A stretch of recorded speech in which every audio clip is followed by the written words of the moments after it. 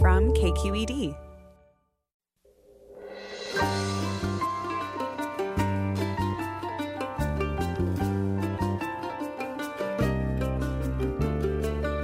From KQED Public Radio in San Francisco, I'm Michael Krasny.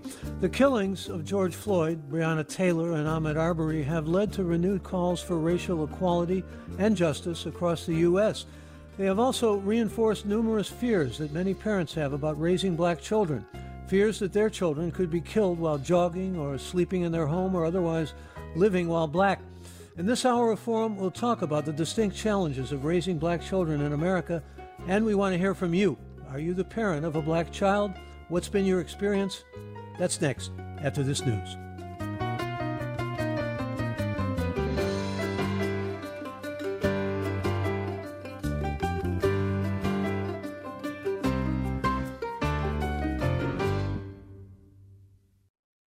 Welcome to Forum. I'm Michael Krasny.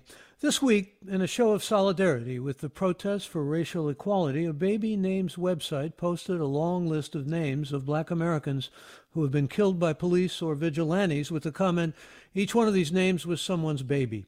It's a sobering testament to the realities of raising black children in America today, the worry and fear parents of black children feel for their kids, for their ability to thrive in a world where racism still exists and could be a threat to their lives. And here with me to discuss this reality is Mateo Payne, Executive Director of Community and Youth Outreach, Director of Community Engagement with the California Children's Trust, and we welcome you to the program. Good morning. Good morning. Thank you. I also want to welcome Marita Golden, who is the author of Saving Our Sons, Raising Black Children in a Turbulent World. She's also an award-winning novelist. Marita Golden, welcome. Thank you for having me. Glad to have you. And Mateo Payne, let me begin with you. And now some are saying it's even more urgent than ever to have these conversations between black parents and their children, or the parents of black children. And you have two sons. And let me ask you to get personal with us just for a moment. I know this has to do with age, and it is age dependent, but there's also a lot of navigating that goes on between not wanting to create paranoia in your child and yet making them feel that they have to be protective and that they can breathe free. Talk about your own experience. Yes, in our household, we talk about the innate greatness in our children. And so we establish a context of love first and foremost. And from that context, we started at a very early age.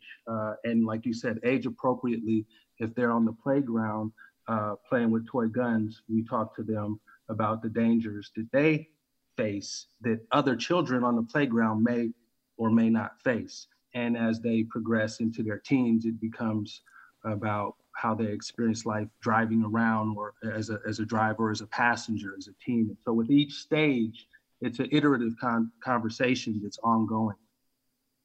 It's also important, is it not, to listen to whatever stage, whatever age you're talking to your kid, to listen to what he or she has to say, they have to say? Parent experts say that after your child reaches 4 or 5, they learn how to tune you out after the first 2 words. So listening to your children is absolutely the only way they can actually be heard, and actually for adults to be able, and parents to tailor their message to their child's understanding of the social context. And so listening is also not just to their words, but observing their actions that go along with their words. And so it's a complicated thing that as parents, we can get wrong all the time. And so that's why it's an ongoing process. We don't want to have the pressure of just getting it right the first time. So it's a series of conversations. And if there's pushback from your child, it's best to communicate in a very mutual and, again, strong listening way, I presume. Well, before any conversation and after any conversation, there should be smiles and hugs. Loving your children is the best immunization from the ills of racism. It's not an anecdotal concept. It is a real life concept. By loving your children, that is how you're going to deliver the most appropriate message for your child in that moment.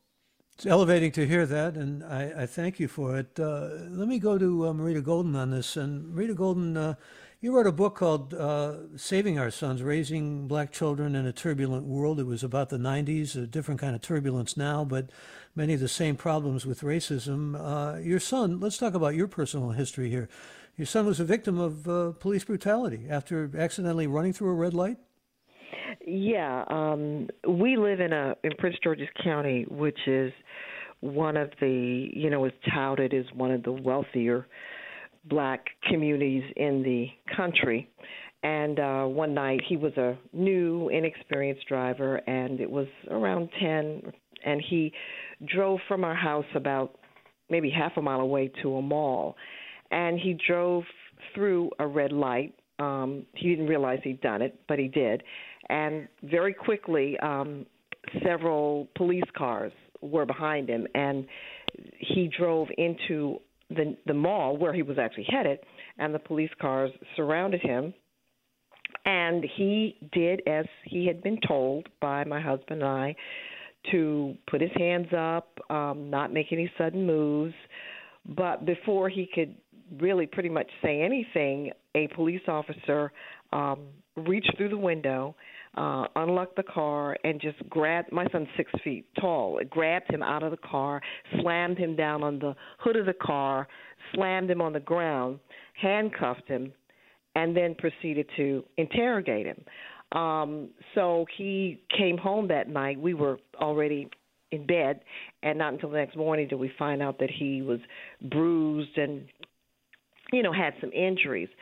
So he had been given the talk. He'd done everything right, but he was a victim of police brutality. Fortunately, the state's attorney of Maryland was a neighbor, and I was able to do some investigation, found out that police officer had a history of excessive force. Even despite that, however, after lodging a complaint, it took a year to investigate this, and no charges were brought against a police officer. The only justice we got was that the ticket for going through the red light, thanks to the intervention of the state's attorney, was torn out. My son didn't have to pay that. And that inspired me to write a novel about a similar incident. At least you got a novel out of it, but I'm just so sorry that you went through that and that your son went through that and that you did not get justice. And we hear these stories all too often. Derek Chauvin, in fact, had about 18 complaints filed against him, the man who was responsible for George Floyd's death. Let's talk with you a bit about because I know after this you actually went to some trouble to investigate and find out what the police were about.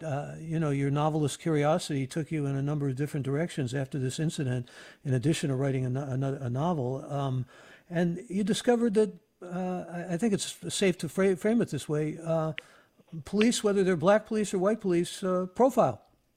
Yeah, what happened was after the death of Prince Jones, a young student at Howard University, that death actually inspired Ta-Nehisi Coates to write his book, Between the World and Me. I then began writing a novel called After, about a police incident where a black police officer, shoots a young man during a stop because he thinks his cell phone is a gun. So I spent about 2 years talking to cops all over the country, and it was very, very revealing.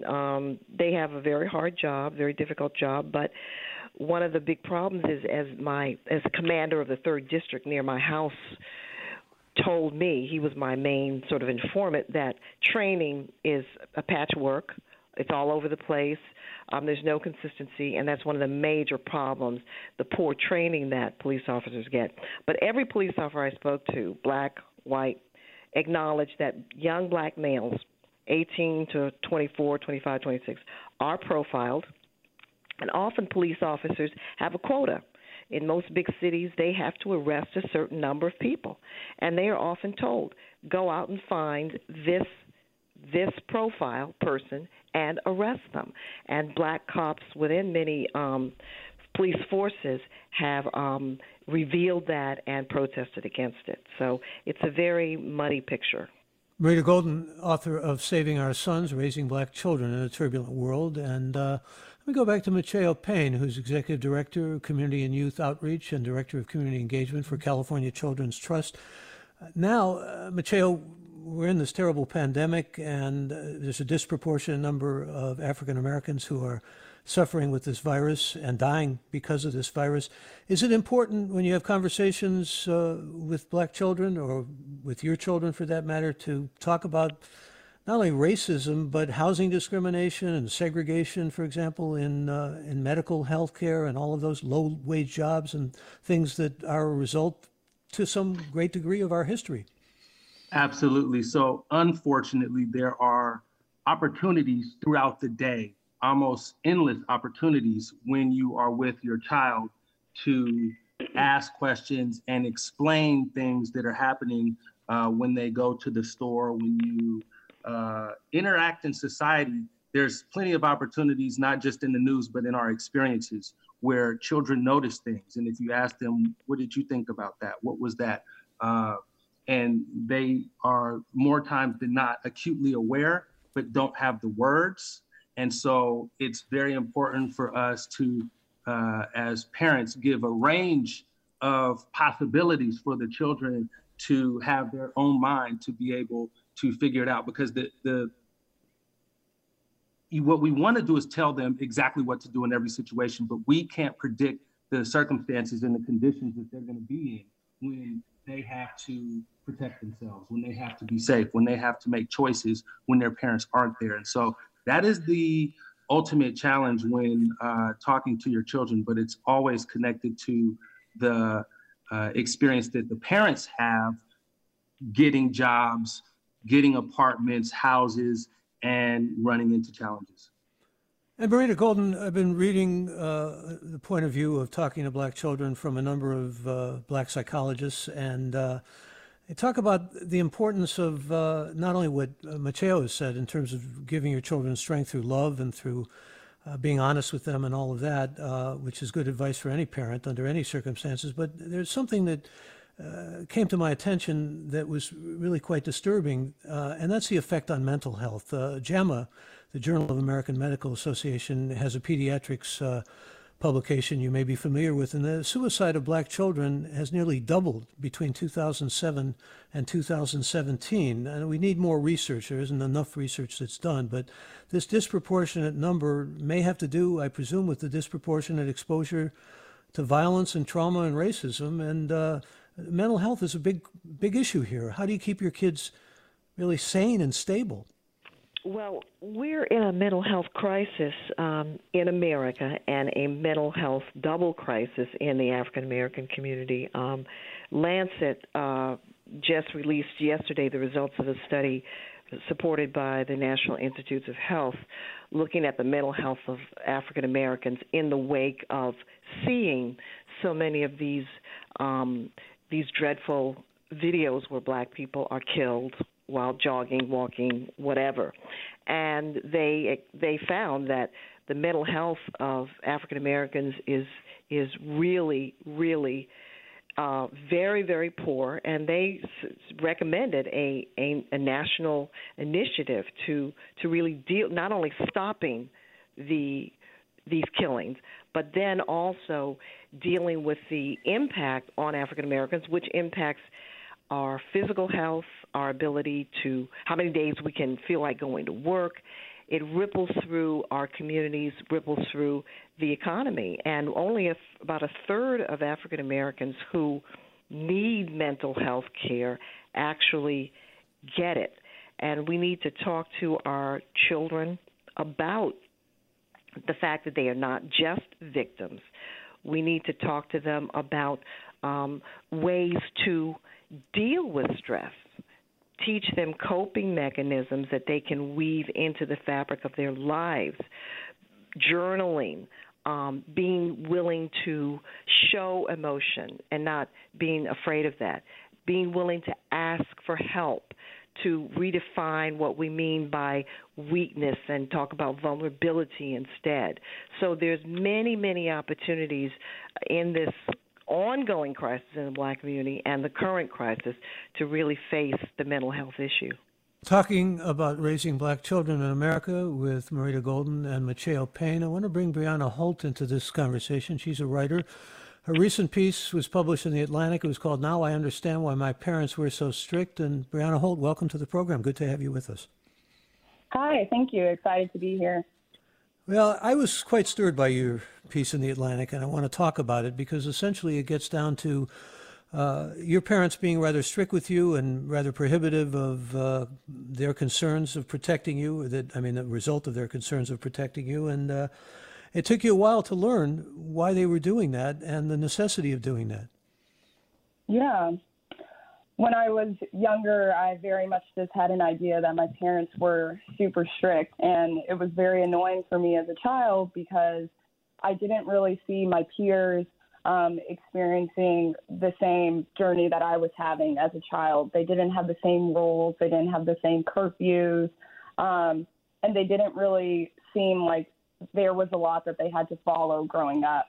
And as I got older, and especially having an older brother really helped me see this as well, and seeing that the rules that were put in place when he started to drive a car for the first time and see that he was told that he can't ride with the music loud or with the windows down, or just how serious my parents were about him not having friends in the car, it really started to make me realize that my parents were implementing these rules not so much to be harsh or cruel parents as a child would believe whenever somebody is putting rules in place, but because they were really looking out for our safety and trying to do whatever they could do to avoid any discrimination or mishaps or racially driven stops.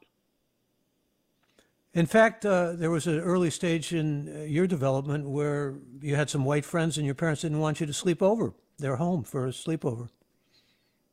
Yeah, I felt like when I got older, I also started to realize who my parents let me spend time with overnight at their homes. And I noticed a pattern that it was mostly my friends of color. And the situation that I mentioned in my article was one time I went to the mall with one of my white friends who was stealing at the mall, was known for stealing, had enough money to buy what she wanted, but kind of was just doing what people would call kids doing kid things, which I realized is not allowed to Black children.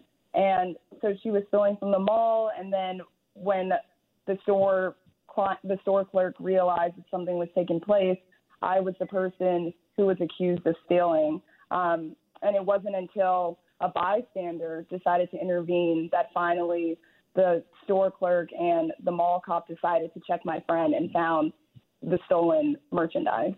Yeah, that was a very powerful narrative, I thought, that you were writing about, because here you were the Black child not stealing as your parents had instructed you and as you felt was wrong, and your white friend was, and you got blamed for it, essentially. All of the attention was turned upon you. That must have been, I presume, a transformative experience for you. Definitely. I was around the age of 15 or 16 when that happened, and I just remember feeling humiliated and embarrassed. And I think it was the first time when I really started to realize I'm Black. Obviously, I've always known I'm Black, but it made me realize what being Black in America meant for me. It felt like I was out of options. I was trying to defend myself. I was crying. I was wasn't arguing back, and still I wasn't being believed. And it shocked me that my friend had gone unchecked until somebody else jumped into the conversation. And I think a lot of Black children realize at an early age that we are kind of treated like adults while we're children, and that we don't have the same experience growing up as some of our peers. And it really teaches us to always be on our feet, and sometimes paranoid. And whenever we go out into the world and hang out with other people, because we're not sure how the situation can change very quickly. Can you talk about that balance between not being too paranoid and yet at the same time needing to be careful, needing to be on your guard? Yes, I think one great example is as I'm older now and I make my own doctor's appointments and dentist appointments, I preferably decide to only use Black doctors or doctors who are of color, because there's so many studies out there that prove that there's racial bias in healthcare, and that Black women especially are not believed as much when they're in pain or aren't given the same treatment as non-Black patients. And so when explaining this to some of my friends who are not Black, this could sound bizarre and sound like I'm paranoid and sound like I think that the world is out to get me. But internally, I know that my fear is valid, and there are studies out there that prove this. And I've been in situations before where I felt like I wasn't being taken seriously when it came to my health. And so I think we do have to be very hyper aware of how to navigate the world as a Black person and know that there are cases where people will not trust us and treat us the same way, but also to find a balance in continuing to live and enjoy life, not to stay indoors, not to be afraid that anytime you step out that something will happen to you, but to just be very careful in how you go about life, I would say. Breonna Holt is with us. She's a writer. A recent piece, Now I Understand Why My Parents Were So Strict, was published in The Atlantic. You going to be so strict with your children, following your parents' footsteps as a parent? I most likely will. Whether my kids are full Black or mixed, I know that the world will see them as Black children. And as long as things continue to be this way, I will have the same conversations with my kids that my parents did with me. Well, sure. Are you a parent of a Black child, and what's been your experience? We do want to hear from you, and what questions you might have for our guests about raising Black children. Breonna Holt and Marita Golden and Mateo Payne are with us, and you can be with us as well. You can give us a call right now at our toll-free number. The number to call is 866-733-6786. That's again 866-733-6786, or get in touch on Twitter and Facebook. We're at KQED Forum, or email any questions or comments you might have to forum@kqed.org. I'm going to read a comment from a listener named Daria who says, I'm the white mother of a biracial 4-year-old, and with my husband, we feel compelled to explain, but are struggling to find the right words to talk to our young child about what is going on. We're both immigrants to this country, so my Black husband has never experienced the talk from his own parents. I feel like brown and Black kids like mine perhaps should not know the harsh reality of racism and what they may face in the future so early. What do your guests think? And maybe go to you on this, Mateo Payne. We're talking about age appropriateness here too, but maybe also about the question of, does something like what happened to George Floyd need to be shielded at a certain age from children? Well, with today's technology, you cannot control what your children see. Even if you control the devices you provide for them, they have access to other devices, not only from and the biggest challenge with parents that are not Black with raising Black children is, like you said, not knowing. And talk to other parents, talk to other Black parents, talk to other non-Black parents of Black children. The more you talk about it, the more you can develop, because as parents, we don't have it all figured out either. And so again, taking away the pressure of how do we have this quote unquote talk, get it wrong the first 5 times, but keep having the conversation and get past that initial trepidation of not having the correct word. Good advice. And again, Mateo Payne is Executive Director of Community and Youth Outreach, Director of Community Engagement for California Children's Trust. We're going to continue with Marita Golden, Breonna Holt, and your calls and emails. This is Forum. I'm Michael Krasny.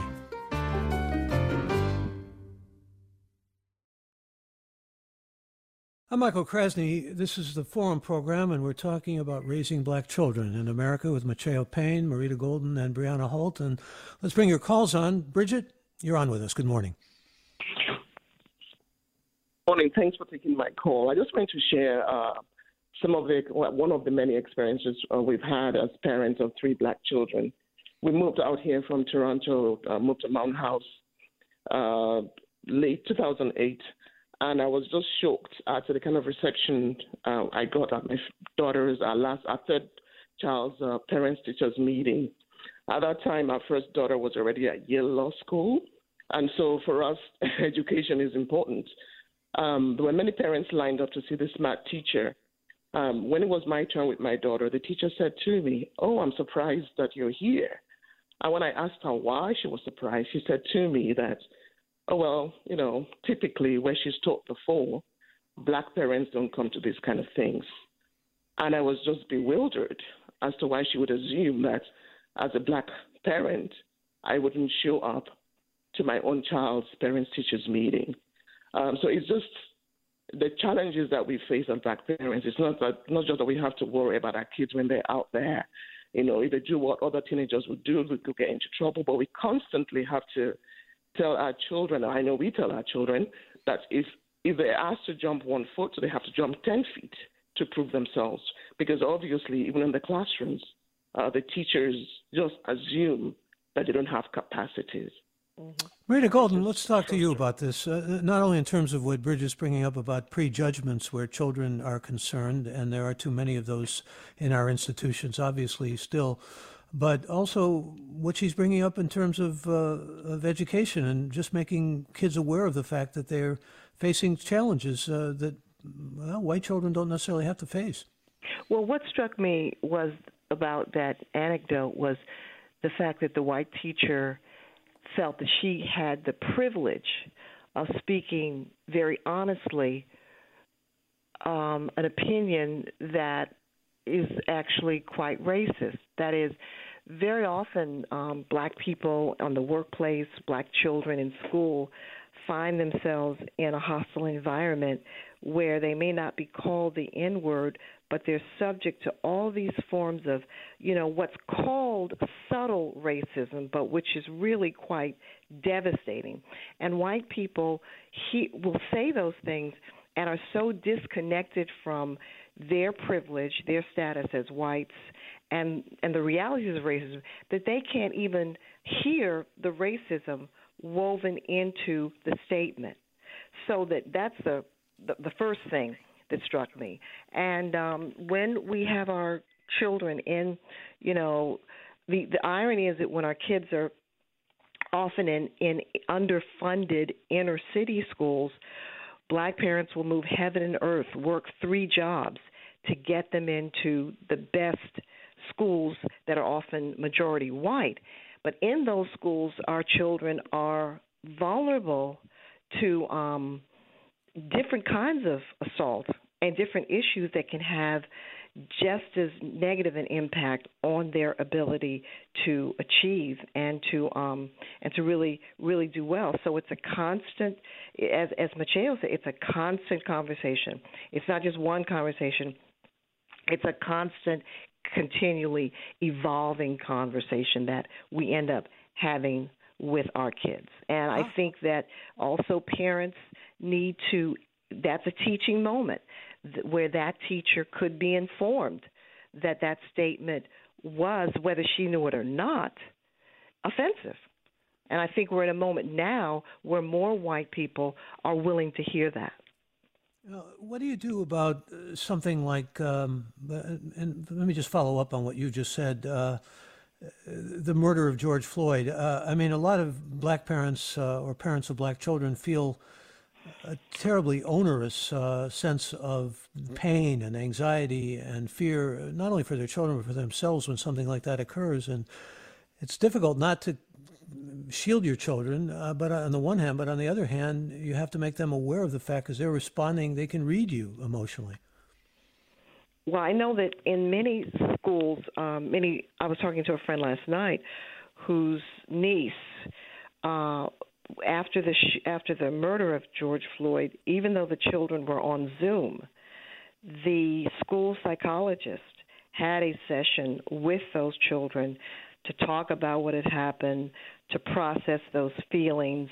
And in the days following, my friend had numerous conversations with her daughter, with her niece, where her niece went from the police are bad, I think I don't like the police, to my friend reminding her niece that there were police officers in their own family.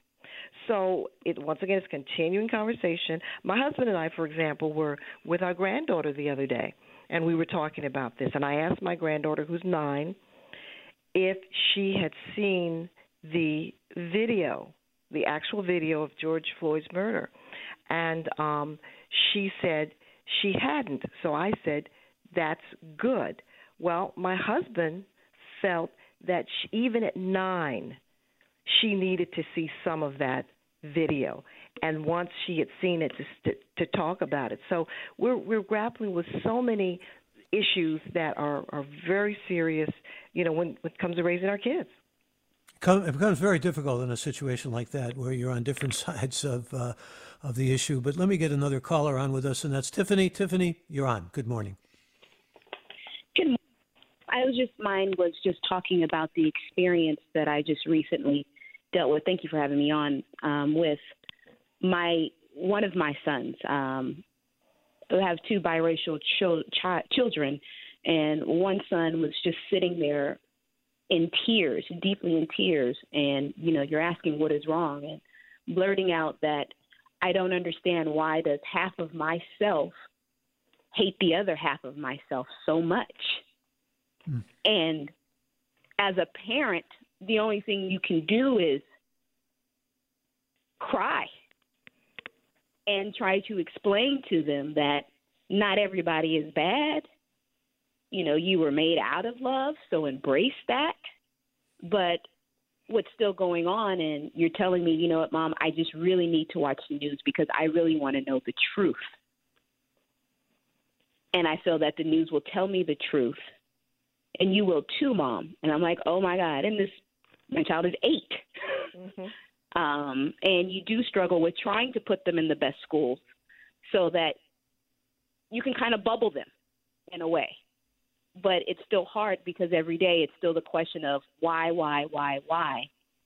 And as a parent, as a mom, a single mom, don't know what to do anymore. I can't explain to you, hey, this is the way of the world because I'm still trying to shelter you. But at the other side, I do need to arm you with what reality is out there. Well, Tiffany, you've stated it beautifully, that difficulty of navigating between those two. And let me hear what Macheo Payne has to say about this. Macheo? Yes. And when you talk to your children and they say something like that, crying is absolutely the most appropriate thing to do, and to continue to talk to them about how they feel. It's not going to be wrapped up in a bow at the end of each conversation. And what I have found is after a while, they will come to you, the parent, with questions, with ideas, and trying to keep it on an ongoing basis and what's important for parents to do is move away from fear because it actually weakens their immune system. And in the schools, I did want to address that briefly, is that there is a lot of racism perpetuated by the adults in all of these systems. And as a Black parent, there is an additional job or task of educating those adults about your child. And my approach has traditionally in the past been, let me talk to this teacher, just talk to them about my child. Just tell them things that no one would know about them. Tell them how they think, how they feel. In order to humanize your child, lecturing a teacher is one way, but is not. When it came to my child, my academic hat got put aside because I wanted my child to be successful, and I did not want my child to suffer at the hands of an ignorant or racist teacher. And so talking to the adults in the systems as well from a perspective of reminding them that your child, your Black child, is a human as well. Related question, Macheo, from a listener named Peter. I'd like to go to you on. Peter says, nobody seems to be addressing the profiling of small children. I've heard there are statistics about Black preschoolers having a much higher rate of being expelled. Yes, so I did research on disproportionate discipline of Black children, and I had colleagues that were also writing dissertations on disproportionate suspension of preschoolers. Tasha Henneman wrote that dissertation for Mills. And if you could imagine a 4-year-old getting expelled, it's unfathomable.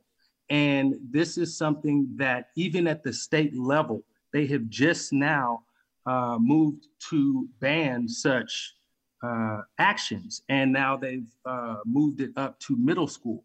But it's really ridiculous to expect, and it actually reflects other research that shows that adults look at Black children and children of color as several years older than they actually are.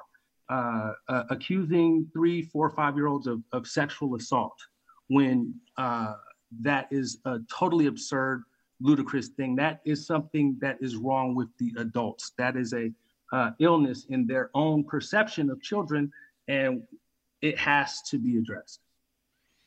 And let me go back, if I may, to Breonna Holt. Breonna Holt, from your experience, and you write about it, as I said, vividly in The Atlantic, I'm interested in finding out what you can think about in terms of your own upbringing and your parents protecting you that would be valuable for people to hear in terms of making kids feel not only proud of themselves, but feel a sense of self-worth, feel a sense that they can go out and really deal with the world in the ways that you had to deal with the world. Yeah, I think one thing that's really important that my parents did and what Black parents or parents of Black children can do is make sure that their children are immersed in Black spaces. So as I mentioned in my article, I was attending a predominantly white Catholic school. So not just a predominantly white school, but Catholic school. So it was also very strict, and there was a very conservative way of thinking that maybe didn't necessarily relate to me and my family or our culture. And so my parents made sure that the neighborhood that I grew up in was predominantly Black. And so my parents made sure that I played, on the soccer team, my community soccer team, and that I was a Girl Scout. And so I was always outside of school surrounded by like-minded young Black boys and girls. And I think if it hadn't been for that, then I don't know what my self-worth or my proudness of my Blackness would be like today. It was my parents, like someone mentioned before, wanted me to go to this school because it was a better school than the school that was in our neighborhood. The classrooms weren't crowded. I was guaranteed to always be able to receive help and have proper training that I wouldn't have received in my public school in my neighborhood. But my parents did make sure that I was still meeting people who looked like me, who thought like me, who had similar parents, so that I could have friends and go hang out with friends that were similar to the same experience that I was having.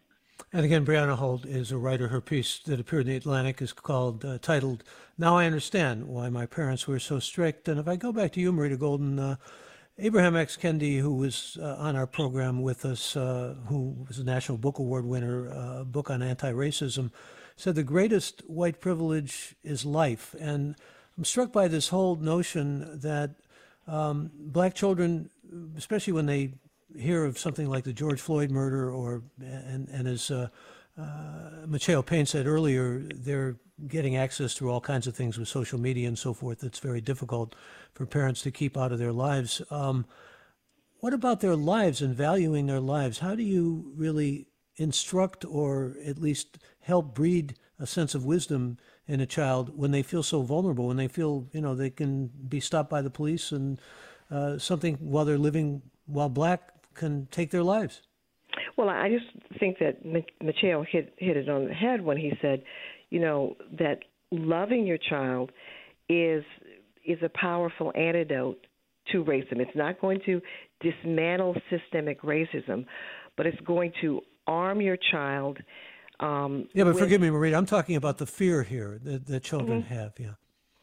Well, the fear, also I think we need to talk about the role not just of Black parents, but the institutions that we're part of, the rest of American citizenry in protecting Black children. I think that to say that Black parents have to do this work alone is unrealistic and unfair. And I think that as much as we talk about the things that Black families have to do, Black parents have to do, we need to make this a national conversation that says Black children belong to all of us. Let me get another caller on. Sean, that's you. Welcome. You're on the air. Hey, hello. My question is sort of a mental health question, back to that comment from Mateo or Maria. A lot of times Black young men have a challenge with expressing their emotions. And despite the fact that they may experience racial hostilities from the police or, my son has experienced, he's 6'4", he wears his hair in locks and he goes into a store and people follow him, right? And my question is, am I there? Can you guys hear me? Yeah, we can hear you. My question is, How do you encourage conversations with your children, particularly black young men, who always say, "I'm cool, I got this"? They don't really have the emotional literacy to talk about how they're feeling, even though they may be afraid, they may be insecure, they may have concerns. Like, what do you recommend parents or teachers or even their friends to do to actually have the kind of emotional conversation so that black young men don't just revert to, "I got this, I'm cool"? Sean, thank you for that question. Let me go back to you, Mateo Payne. That's an excellent question. And I learned this through my own personal research. I started joking with my son. I would answer the question before he gave the same, "Fine, I'm good." And what I realized after a while was that was a conditioned response because I only had so much attention to give my child. And the more I learned to sit with that answer and then sit with them and then, well, let's watch TV, and just to stay in their presence, stay present. You got to make more time to talk to your children. You got to make time to just be around them, because when I realized how much I process things in my own head, then I looked at my son and said, he's processing right now. He's processing the 500 things that happened that day. Which one does my dad need to hear? Which one do I need to speak about? Which one is critical? And those are conversations that take time. It takes thinking time. It takes sitting time. And it takes time to just be with your child, to allow them and to have your children trust you to hold that information. I'm not saying it's easy, but that's where I found the most success. Mateo, maybe. I also think I'm sorry, Marita Golden, go ahead. I also think that in the African American community, unfortunately, there still exists a stigma around seeking mental health care, counseling, and therapy. And we need to destigmatize that. And growing up in this society that does so little to support people's mental health, no matter what color they are, we often need tools that professionals can give us. And black families are under so much stress that more of us really do need to introduce ourselves to therapy and counseling to deal with the stress and the strains that are unfairly upon us. And we need to introduce our children to what therapy means, is, and can give them. My husband's son, when he was about 7 or 8, after my husband and I were getting ready to get married, his son had all kinds of feelings about this. And his mother began taking him to who my stepson called the talking doctor. And he learned from an early age that he could process things that were confusing to him. So I think in addition to everything Mateo has said, which I agree with completely, because we have this enduring stigma in the black community and resistance to seeking mental health care, we need to model to our children that they can do that and that there are important tools they can learn about how to grapple with these issues. If I could just echo some of what you've been saying, Marita, the idea of building the institutions more that you alluded to before, and of having the institution support. And these are rough economic times with the pandemic and all, but even not only with respect to mental health, but the school districts still receive, non-white school districts receive, well, literally billions of dollars less over the course of this country in funding. And so we need this idea of the institutions backing up the children to a greater extent. A question for you, actually, Marita, from a listener named Susan, who says, as a parent of African-American children, one challenge has been to help them learn how to differentiate real discrimination from random unfairness. There is hurt in discrimination and additional hurt in perceiving it where it may not exist. Well, I think that's where black parents educate kids about what real, actual discrimination is. And like Mateo, with our kids, what we would do, every time we went to a movie, if we were looking at television, we wove conversations into just looking at a movie or looking at a TV show that helped them think critically. So it wasn't just about the talk about the police, the talk about racism, but how do you think critically about everything that's going on around you? And I think that's another skill that we need, and that will, I think most kids in the final analysis know what real racism is and know what favoritism is. Well, here for critical thinking and educating students. Michael. Macheo, go ahead. Yes, there is promising news for the last couple comments. The state of California is adopting and endorsing broadening mental health supports. The schools are where children mostly are able to access mental health. And right now, the system we have only reaches about 4 or 5% of children in California. And the Children's Trust has worked on a CalAIM letter and legislation that can broaden the Medi-Cal distribution to broaden the ability for mental health to be provided by community experts and not just academic experts. As we all know, we may not know, the DSM is not the best book for Black children, and that the mental health system and is deeply flawed and does more to perpetuate harm than actually heal. And so if you go to the childrenstrust.org, you can be a supporter and actually take part in seeing that California does more for its children around mental health. Yeah, thank you for that. It's positive news indeed. And let me bring another caller on, and that's Raz. Raz, you're on the air. Good morning. Well, good morning, Michael. First, let me just say that I really appreciate what you're doing here, having this conversation on the radio.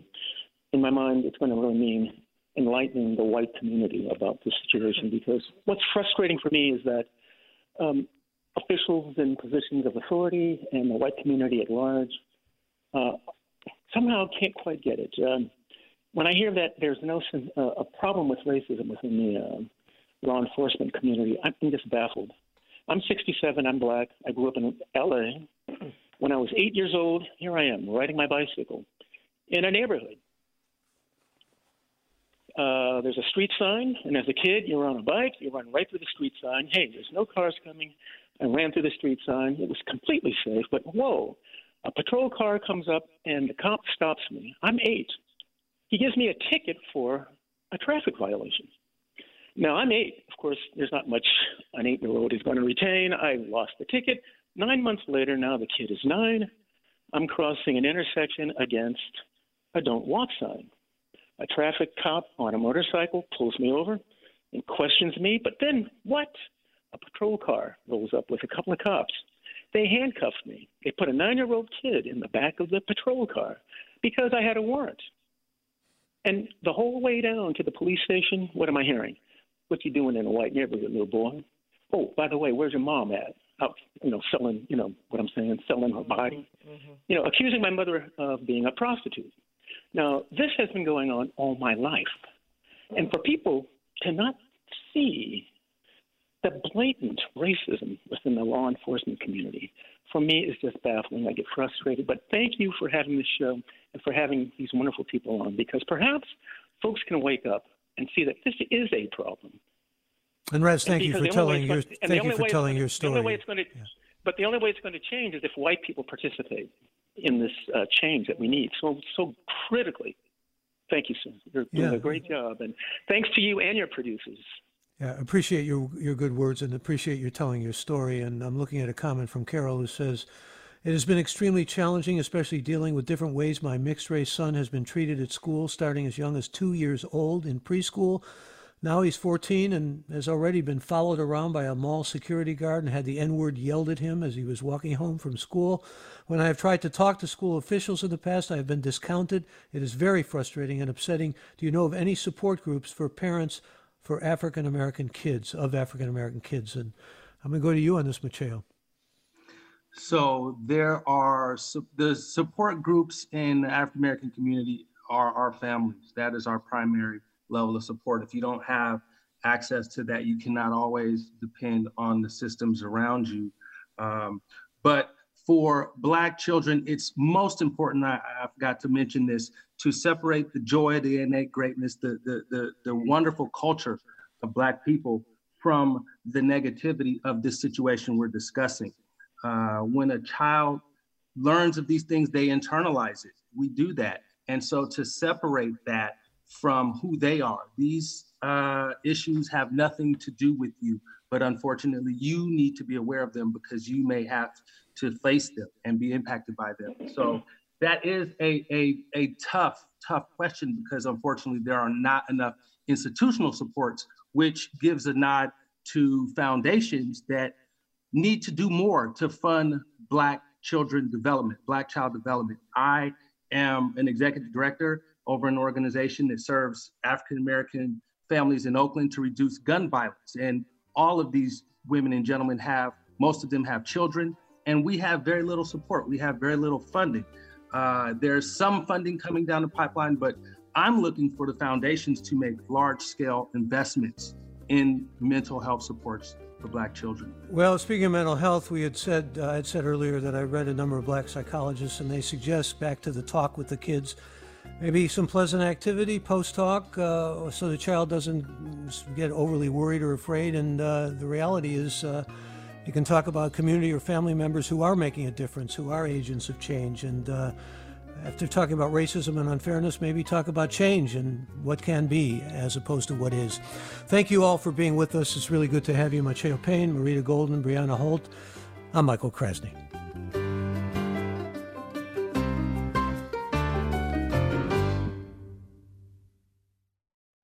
Funds for the production of Forum are provided by the members of KQED Public Radio and the Germanicos Foundation and the Generosity Foundation.